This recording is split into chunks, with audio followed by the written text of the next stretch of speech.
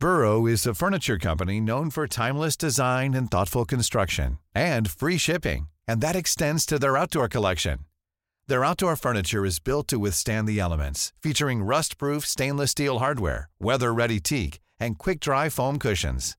For Memorial Day, get 15% off your Burrow purchase at burrow.com/ACAST and up to 25% off outdoor. That's up to 25% off outdoor furniture at burrow.com/ACAST.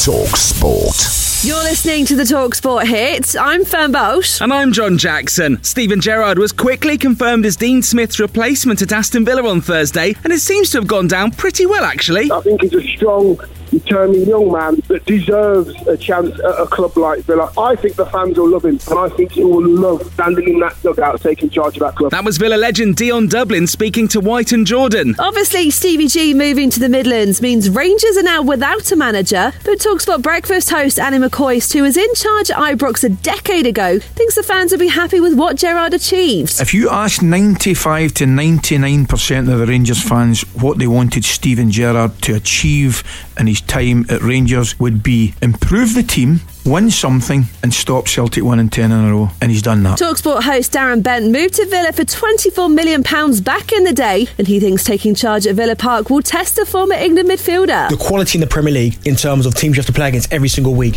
is far greater than when you're at Rangers. Of course, the expectation is you have to finish above Celtic, but a lot of the games in the Scottish League aren't at the same level of quality as they are in the Premier League, so the bigger job and the more difficult job, of course, will be Aston Villa. Aston Villa's first match with their new manager in the dugout will be against Brighton at Villa Park a week on Saturday. Well, speaking of former England central midfielders who wore the number 8 shirt and last managed teams who play in blue, Frank Lampard has held talks with Norwich about becoming their new manager following Daniel Farke's dismissal. It's thought a decision might not be made until early next week, but make sure you're following this podcast for the latest, just in case. Elsewhere, Marcus Smith will start at fly half for England against Australia on Saturday, live on talkSPORT. Maro Itoje told us the England team know they'll have to be at their best to get a result at Twickenham. They're deadly, Not many teams have beaten South Africa twice in the last 18 months, so we have to be on it, otherwise it'll be a tough day for us. Oh, while we're on the subject of Australia, they'll take on New Zealand in the T20 World Cup final on Sunday after some big hitting from Matthew Wade and Marcus Stoinis. As much as it's frowned upon to compliment the Aussies this close to an Ashes series, it was an impressive end to the game that saw England's upcoming Test opponents win by 5 wickets. Meanwhile, Yorkshire Chief Executive Mark Arthur has become the latest senior figure at the county to resign after the racism scandal. England captain Joe Root has also had his say. You can read his comments at talksport.com. And ahead of our back-to-back World Cup qualifiers on the talkSPORT network tonight, England manager Gareth Southgate told us why he thinks some of his squad have struggled for form so far this season. Obviously, a couple have had a change of manager in the last fortnight. Some have had injuries. I think it's too easy to say the summer was a reason, because we've got quite a few players who are playing very well who were with us in the summer as well. Listen to England's game against Albania from 7:30 tonight on talkSPORT. That's straight after our live commentary of Moldova versus Scotland, which is live on talkSPORT 2 from 5. You can listen to both on the free talkSPORT app. talkSPORT.